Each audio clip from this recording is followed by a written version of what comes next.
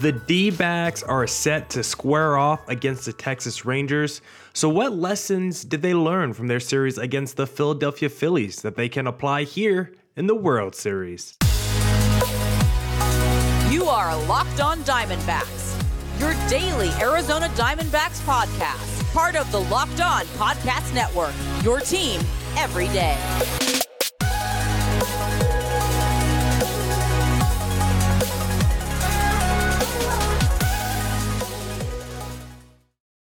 Welcome into the Locked On Diamondbacks podcast, part of the Locked On Podcast Network, your team every day. Listening to who? Always charismatic host of this podcast, Miller Thomas. I'm a multimedia journalist and I'm a graphic designer. So check out my website, millerthomas24.myportfolio.com to see all my latest work. I've been hosting Locked On Diamondbacks since 2020, and now we get to see the D-backs face off against the Rangers in the World Series. I'm so excited for today's podcast. We're going to be doing a little three-man show, actually, with Locked On Rangers host Bryce Patrick and Locked On MLB host Sully Baseball in segments number 2 and number 3. But before we get there, I first want to talk about, I want to do a little preview myself, solo preview, D-backs versus Rangers, and talk about things that we learned from the series against the Philadelphia Phillies, lessons learned that we can apply in the World Series. I can't believe I get to say that. D-backs and the World Series. So let's talk about some lessons that this team learned from their NLCS. The first lesson they learned, Ketel Marte is the most consistent postseason performer in Major League Baseball. Ketel Marte now owns the longest hitting streak to start your postseason career at 16 games. Marte has been a stud this postseason for the D-backs, coming through time and time again. And if you just look at that Philly series, he had 1, 2, 3, 4 multi-hit games out of 7 against the Philadelphia Phillies, where he won the NLCS MVP. Marte just came through repeatedly for the D-backs. Of course, had the walk-off in Game 3, delivered big knock after big knock in this series. It felt like when Ketel Marte was at the plate, if there was someone on in scoring position, he was bringing them home. And if there was no one on, it felt like Ketel Marte was going to hit a double to put himself in scoring position. So far, his career postseason slash line, 371, 389, 657. And in the NLCS, he had a 387 average with a 987 OPS. Ketel Marte has been a stud this year for the Arizona Diamondbacks in the postseason, and he looks like the most consistent postseason performer going right now. And we're going to need him to match some of the offensive weapons that the Texas Rangers have with guys like Adolis Garcia and the Corey Seagers and the Simeons of the world. Next lesson, Corbin Carroll is a big game player. Really struggled those first 6 games of the series, but even in Game 6, Corbin Carroll did get a hit, and he did score one of the runs in that game. Then, of course, in Game 7, Corbin Carroll came through in a huge way for the D-backs. 3 for 4. 2 of the RBIs went to Corbin Carroll. 2 of the runs scored went to Corbin Carroll. And most importantly, Carroll had 2 stolen bases. Carroll is a stud. He's going to run away with the Rookie of the Year voting. He's going to get some MVP votes. Those first 2 rounds of the postseason, Corbin Carroll was electric for the Arizona Diamondbacks. I was saying he was arguably the best player in the postseason after those first 2 rounds, because against the Cubs, against the Brewers in the wildcard round, his slash line was 571, 667, and 1143. In the second round, it was a 300 average with 1100 OPS. He was dominant those first 2 rounds of the postseason. He was 7 for 17 when it came to the hits. But in the NLCS, he only had 6 hits total, but half of them came in Game 7, and another one came in Game 6. Corbin Carroll, big game player. Would like to see him get started a little bit earlier in the World Series. Don't wait to Game 6 and Game 7, but best believe if the D-backs can extend the World Series, Corbin Carroll will be the guy in the back half of the series to take us home. Next lesson learned.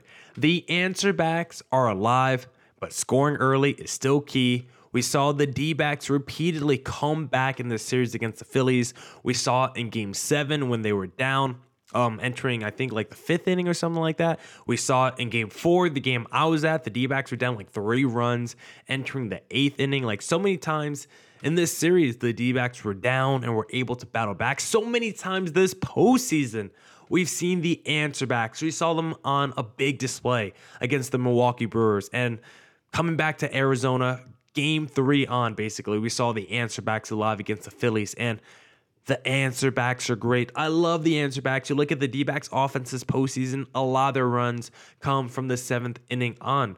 But this D-backs team looks the most dominant when they're scoring early. When you see what they did against the Dodgers, knocking out Kershaw early, knocking out Bobby Witt early, or at least getting 4 home runs within the first 3 innings like you did in Game 3. You saw what we did against Philadelphia in Game 4. When you put these teams on their heels early, yes, teams like the Phillies, Dodgers, Rangers all have great offenses, but when you start in the hole, it just puts a little bit more pressure on yourself to make something happen. And the D-backs are the best at being down in the hole, making stuff happen. But if they get to play with the lead, that's when the D-backs are truly scary, because we know they could come back from any deficit. But when they already get to play with the lead, with how their pitching has been recently, it makes the D-backs feel almost invincible.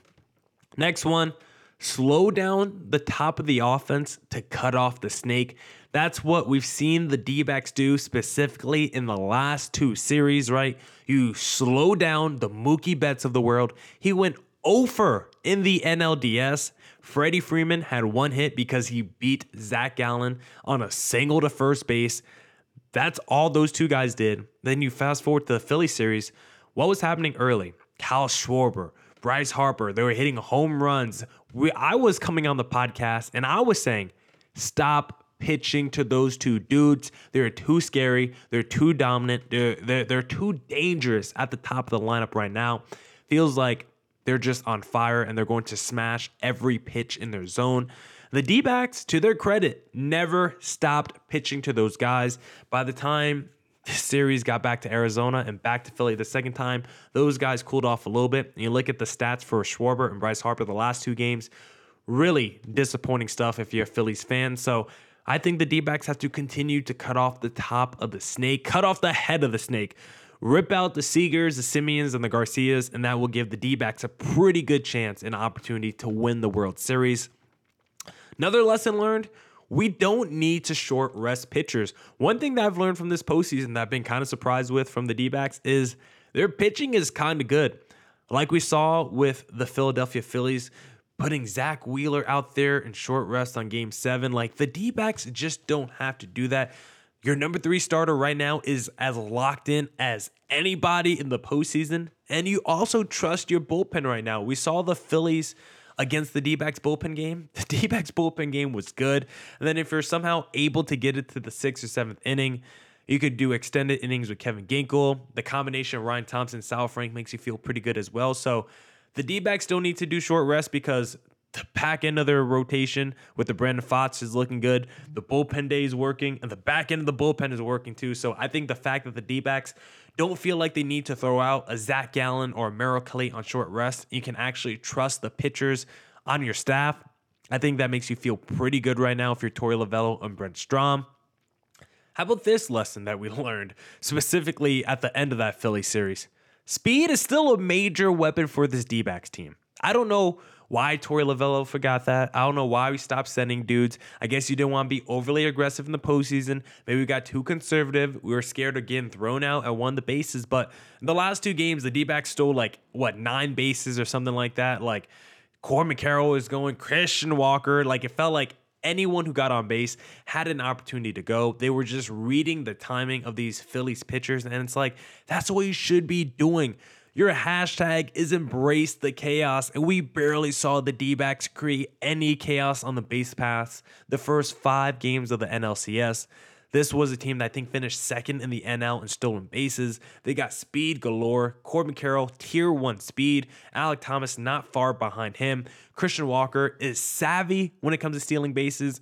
Marte, Perdomo, those guys aren't slow. Neither is a Tommy Pham or Gabriel Moreno. They can at least go from first to third and a ball to right field if you need it. They can score from second if you need it too. Like, this D-backs team has so much speed, and I think they forgot that speed was a weapon the first 5 games, started to use it more in the last couple. So let's see more team speed in the World Series. How about this lesson? You should just start Alek Thomas every day. I don't care if there's a righty, a lefty on the mound. I don't care about the situation. Fun fact for everyone, Alek Thomas this postseason has the second best OPS at 865. He leads the team in home runs. And Alek Thomas has only 9 strikeouts, which I don't feel like is a ton. 8th on the team in strikeouts this postseason, which is like fine. So like Alek Thomas has been really good for this team. He's come through in the slugging department, which is not his strength. Thomas has not been a power bat all season long. He has not been the slugger the D-backs have wanted him to be. And he was never profiled as a slugger. But so far this postseason, he's turned into a legit power lefty. And the D-backs could definitely use some more power from the left side. So it's like, start Alek Thomas every day. I don't care about if there's a righty or a lefty on the mound. Put Tommy Pham or Gurriel at the DH or do whatever you need to do. But I think Alek Thomas has to be a starter every day because he's quite literally one of the hottest players that the D-backs currently have in their lineup.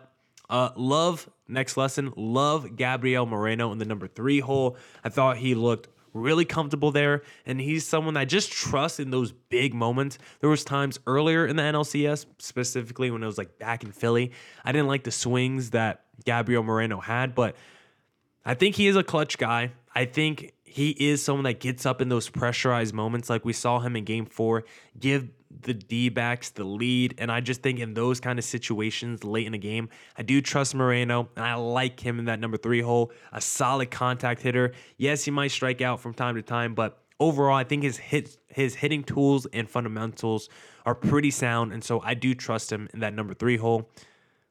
But it's someone that I don't trust high in my lineup. Because next lesson, we need to move Christian Walker down. I don't know if I could do it anymore. Christian Walker in the number 4 hole for the D-backs this postseason. It just hasn't been good. Torey Lovullo is going to give him the cleanup spot the first 2 games of the series, no doubt. But once this series goes back to Arizona, if Christian Walker does not do something the first 2 games of the series, I'm not even giving him a chance to prove himself in Arizona. I would have seen enough. Drop him down to like number 6 in the lineup, number 7 if you have to, just because I think he's hurting the team way too much from his lack of production in the number 4 hole.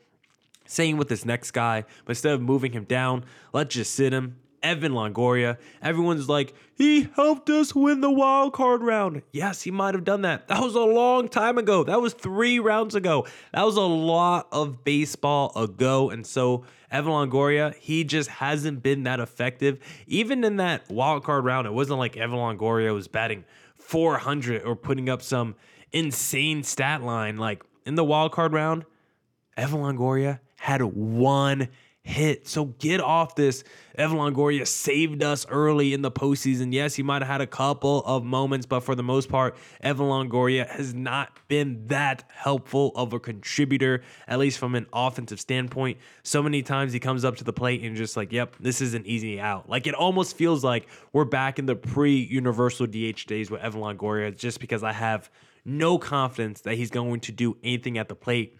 It almost feels like there's a pitcher at the plate right now. So sit Evan Longoria.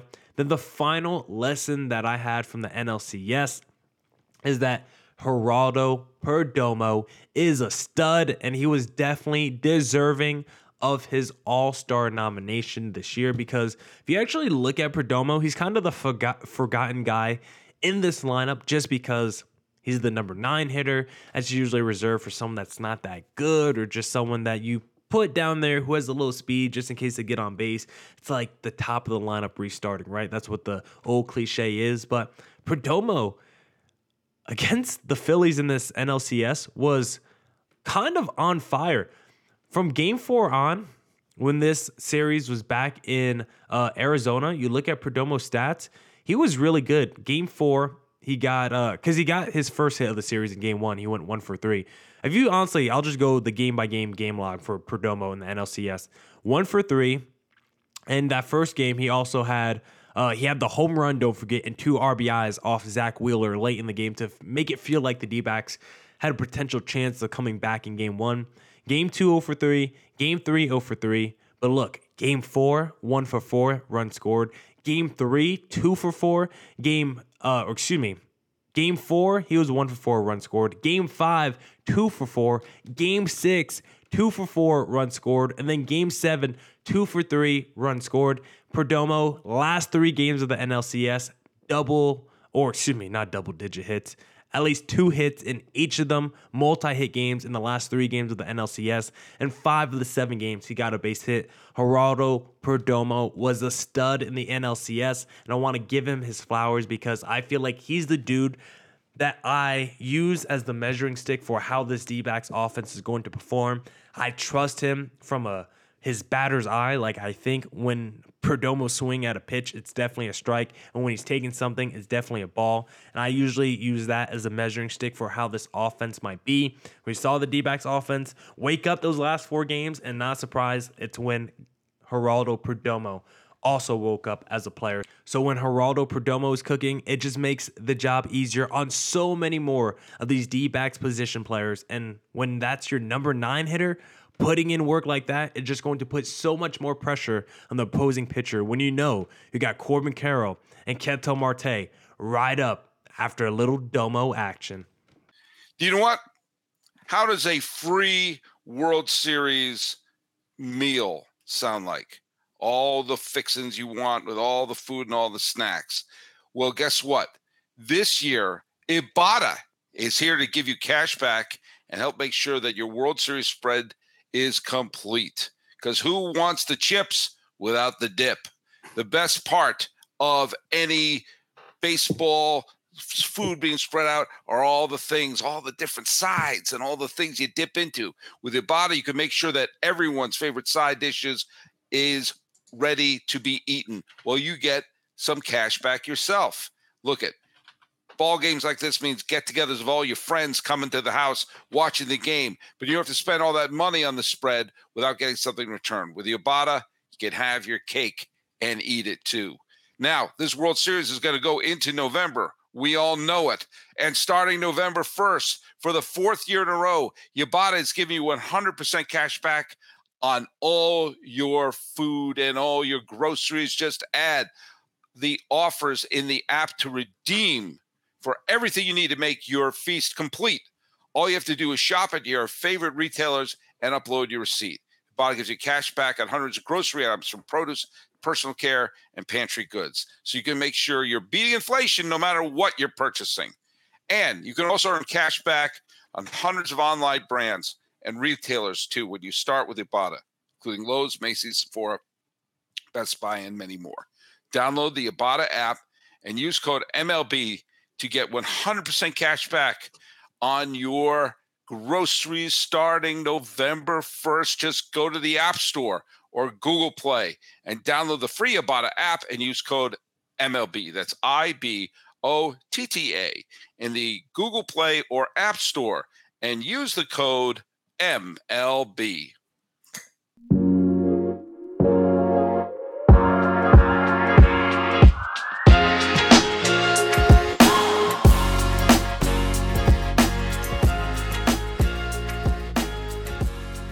Didn't mean to step on the bumpers. You're fine. Hey, let's talk about, we got the series between you two guys here. And it's funny, there's no real villain in this series. You know, the brash Phillies are out. The hated Astros are out. We have 2 cute and cuddly teams, 2 underdogs. Sorry, Bryce, but you know, there's an underdog. You know, this was No, I like it. I like the underdog. You know, that no one believed in us. Hey, in mid-September, both the Diamondbacks and Rangers were out of the playoffs. And 2 years ago, they were... Good thing the playoffs don't start in mid-September. I know. And 2 years ago, your teams were 100-loss teams. I'm looking at you, Angels, These two teams were able to take 100 losses and flip it to the World Series in 2 years. You've had Shohei Ohtani and Mike Trout for more than half a decade, and you're like, I don't know, maybe we can approach 500. Anyway, let's talk about the two teams left standing. Millard, what are you most nervous about going into the series? And we all know who your game 1 and your game 2 starters. Who you got game 3? Or is it going to be fought again? I think it has to be fought with how he's pitched so magically, right? And historically during this MLB postseason so far. And I just think that the thing that I'm most nervous for entering the series is this magic that the D-backs have displayed, is it just going to disappear at some point, right? Because the D-backs are playing way above their expectations level. They've been playing above their head their whole postseason with how their offense has been able to battle back. Obviously, they've been doing that the whole year, but doing it against teams like the Phillies with dominant offenses and the Dodgers and the Brewers. And then your pitching has been phenomenal from your rotation to the bullpen. Like, at some point, is the clock going to strike midnight and this D-backs team turns back into pumpkins? I'm hoping that's not the case, because going against this Rangers team, the thing that scares me most about the Rangers, talking with Bryce Patrick before the podcast, is that lineup. We talked about it yesterday. I'm a guy that leans offense. I look at sports teams, and that Rangers lineup just reminds me of what we just went against in this Philadelphia Phillies series, because that lineup is so deep and stacked. And you talk about villains. I don't even think our Adolis Garcia is a villain in Major League Baseball right now. I had him on 5 fantasy teams. Like, I'm pro Garcia. This man has won me money in my leagues like the last couple of years. So there's not a player on the. I think there's probably one player on the Rangers a bunch of people hate, but outside of that, dude, I'm pretty sure everyone is everyone on both of these teams. So I just need to make sure the D-backs have to keep doing what they did against the Phillies the last couple games and what they did against the Dodgers. They were able to cut off the head of the snake, the top of the lineup. They were able to really shut that down against the Dodgers in the last couple games against the Phillies. If you can slow down the Seagers and the Simeons and the Garcias of the world, the D-backs will have a chance in the series. Get to that bullpen, because, Bryce, I want to know, are you still feeling a little scared when you see that Rangers bullpen come in later in the games? Because we know the answer backs love to score runs 7th inning and on. Well, to tell you, to illustrate that point, while I was at Game 7 and the Rangers threw in Aroldis Chapman with an 8-run lead in the 8th inning, I was terrified out of my mind. I said, you fools, don't give them hope. They like this man. They tee off on this man. They have success against this man in this building. Even with Jose Leclerc on the mound with an 8-run lead in the 9th inning, I was still kind of trembling in my boots. And I love Leclerc, and he's been great. But and Josh Boers has been amazing. But yeah. And before we get back to you, Sully, I just want to I'm going to end the narrative right here about the underdog Texas Rangers with the 4th biggest payroll in Major League Baseball. I don't want to hear about, I can't believe they're here. They got one of the most expensive rosters in the sport. They got stars up and down that lineup, the rotation. You're talking about an underdog story, a team that we did not expect to be here. You better end that sentence with the Arizona Diamondbacks. That's all. Well, it's funny. It's funny. All of the narrative ball about the Astros being like, "Oh, the Rangers bought their team versus built it." Well, I mean, the Rangers payroll this year, according to SpotTrack, is 245.5. Wait, hold on, 250 million, and the Astros 237 million. But yeah, right there. They also kind of it's also misleading, because it includes all $43 million of Max Scherzer's salary, which the Rangers are not paying $43 million for Max Scherzer right now. So that would bump them way, way down. There's also $12 million of Jake Odorizzi, $10 million, I believe, of which was paid by the Braves. There's also $30 million of Jake DeGrom on the IL. That's all theirs. But like, it's really like, and you look at the active, they're paying that one. Yeah, they're paying that one. But if you look at the 26-man payroll at the end of the season, when John Gray and Max Scherzer were on the IL, the Rangers' 26-man payroll was $148 million, which would have been 18th behind the St. Louis Cardinals. So, like, there's a few guys that are big money guys, but like this narrative that like the Rangers bought everybody, like they bought a few guys that are expensive, but for the most part, it's a lot of homegrown youngsters on both these teams. May I say, Go ahead. I hate the narrative of they bought it because that's what the team's supposed to do. Yeah. The teams, every team is owned by a Scrooge McDuck person who has enough money to send their great grandchildren to law school without getting a scholarship. No. So actually, you might have missed this in the newest CBA. Actually, only the Texas Rangers can spend money on good players. Everyone else, if they do that, they will be shot and shamed. Well, the Astros have homegrown players like Justin Verlander, like Jose Abreu. You know, they got players who just came up through what nonsense. The ownership is, there's a lot of things, I'm going to talk about this in a later episode this week, but there's a lot of things we have to determine what are we getting outraged. Are we outraged that it's the same teams winning every year? Okay, we got some new teams. Oh, no one wants to see them. Oh, our owners aren't spending any money. Hey, we're going to spend money to try to win our first championship in team history. Oh, way to go. Way to buy it. Well, you got to pick one. You can't be outraged at everything.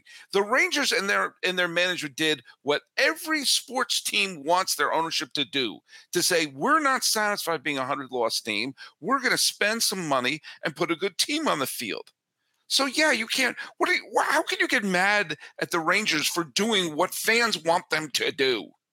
And look, even though I love all those graphics that show how much each win is worth that the D-backs spend versus every other team, guess what? Every D-backs fan going to this offseason is like, you better add to this roster. Go out there, add a couple big bats. Go get a legit, another starter in that rotation. Like, you shouldn't sit on your hands when you had such a cheap team make it to the World Series. Now it's the time to go all in, spend some money, and really max this roster around young stars like Corbin Carroll.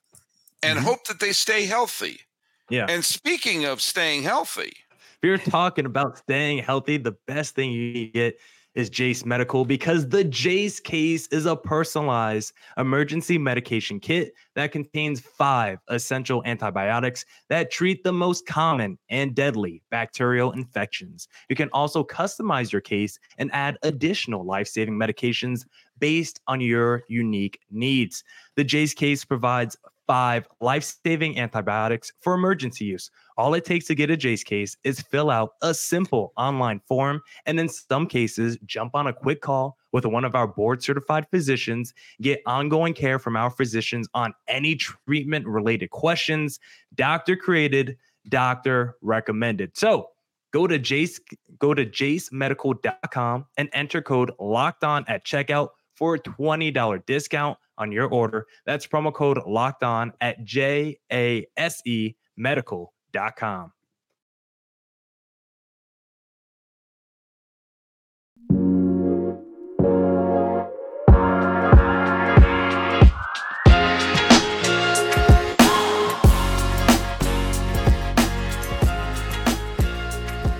Now, we jumped on, get the banner out there.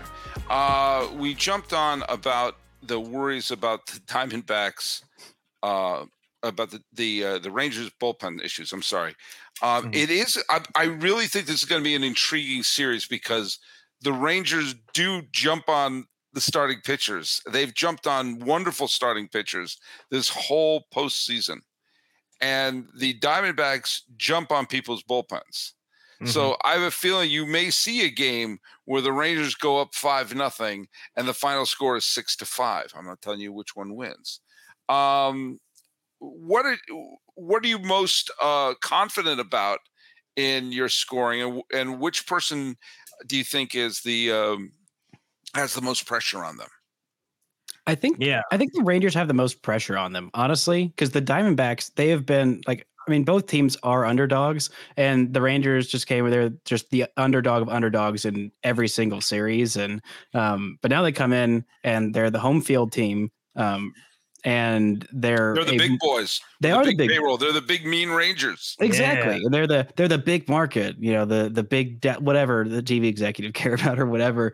And yeah, I mean, both these teams. I think the Diamondbacks swept both their first series, right? And then went to 7. Oh yeah. So these teams have won and lost the exact same amount of games. Like basically went about it in the exact same way. They both went down, 3-2, and they both went on the road into allegedly very tough road ballparks and won the final 2 games.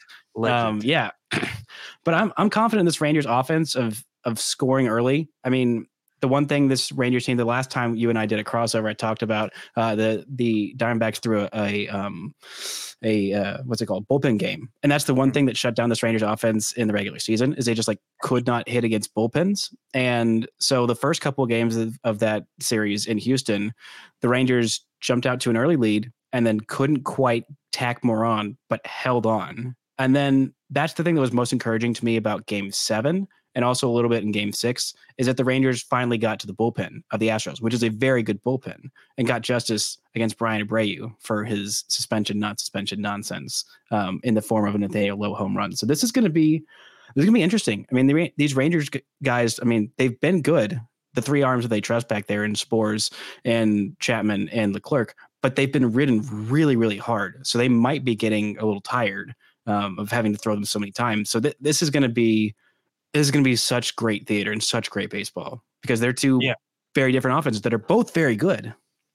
Yeah, it feels like which of the two forces, the Rangers scoring early versus the D-backs scoring late, which one is going to give? Because the D-backs starting pitching is definitely going to need to step up in a big way to slow down that Rangers offense. And that's why the guy that I think has the most pressure on is the guy that is considered the ace of the D-backs rotation who struggled in his 2 starts against the Phillies. Zach Gallen is the man I'm watching for to set the tone in Game 1 against the Rangers, because you look at Game 1 against the Phillies, Zach Gallen set the tone, but he did not set it for the Arizona Diamondbacks as Kyle Schwarber led off the game, first pitch home run. 2 batters later, Bryce Harper also hit a home run. Zach Gallen got kind of shelled against the Phillies, and it's not too surprising because that Phillies offense is loaded like we discussed. So I need to see Zach Gallen get off to a good start against this Rangers offense. The pitcher I have the most trust in on the D-backs rotation right now is Merrill Kelly. So yeah, he could get crushed by the Rangers, but I also feel pretty good heading into that start. With Zach Gallen, despite him being the ace of this team, he's the guy I feel maybe even more nervous about than Brandon Pfaadt, who's a rookie for the D-backs, with how he's looked his last 3 starts. So I think it's a big test for Zach Gallen, a guy who was the first half Cy Young Award winner, who slowed down the final few weeks of the season, kind of hit a wall. Was good his first couple turns through the rotation in the early part of the postseason, but struggled against that Phillies offense. So with the Rangers having a similar offense to Philadelphia, I want to see is Zach Gallen, if he could set the tone early as the D-backs Game 1 starter. Yeah. Well, I think this is going to be an exciting series. I am going to ask you both to make your prediction.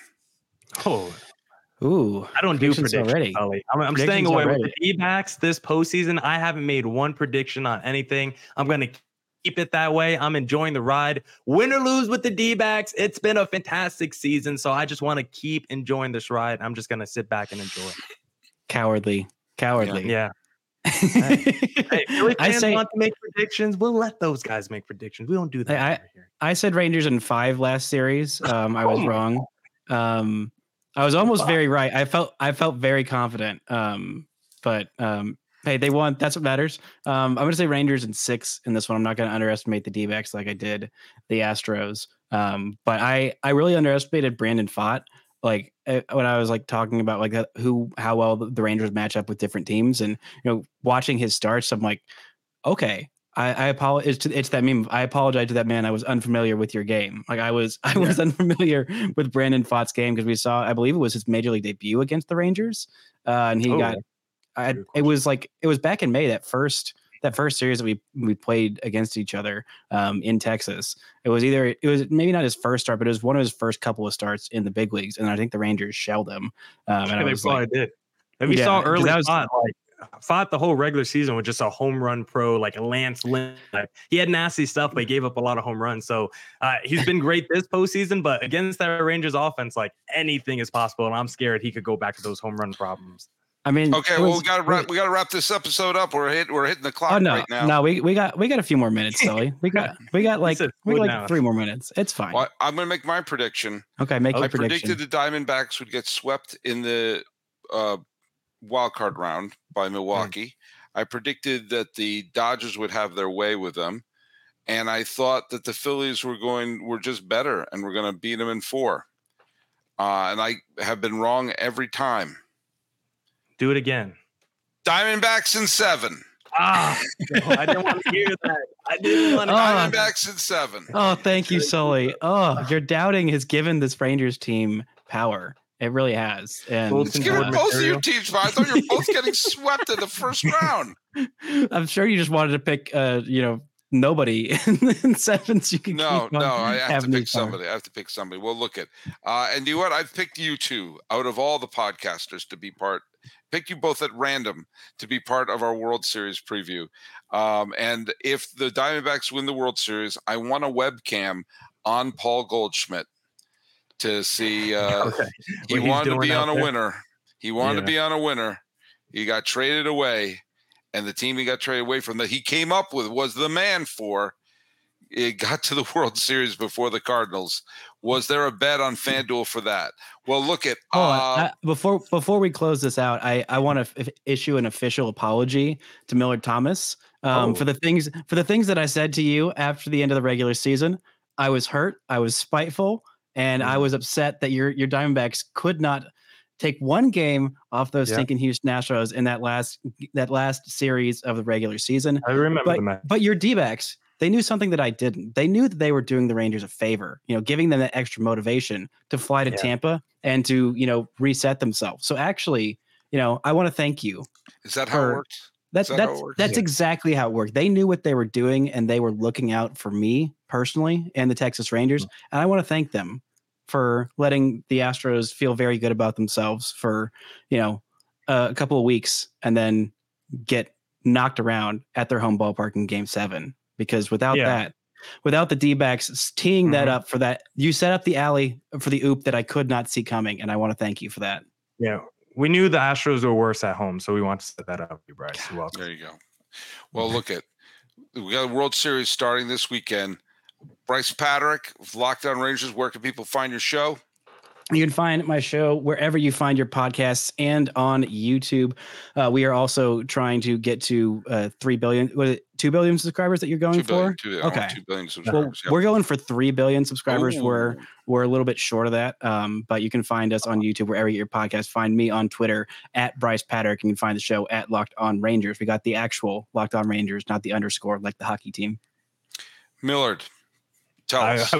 I will say I was trying to craft a tweet to mention Locked On Rangers yesterday, and I was pretty scared I was going to tag the New York Rangers. So thankfully, I was able to do that right. Follow my personal Twitter account, @CreatorThomas24. Look up Locked On Diamondbacks, both Twitter and Instagram. Of course, we're on all your podcast platforms. And please hit subscribe to Locked On Diamondbacks on YouTube.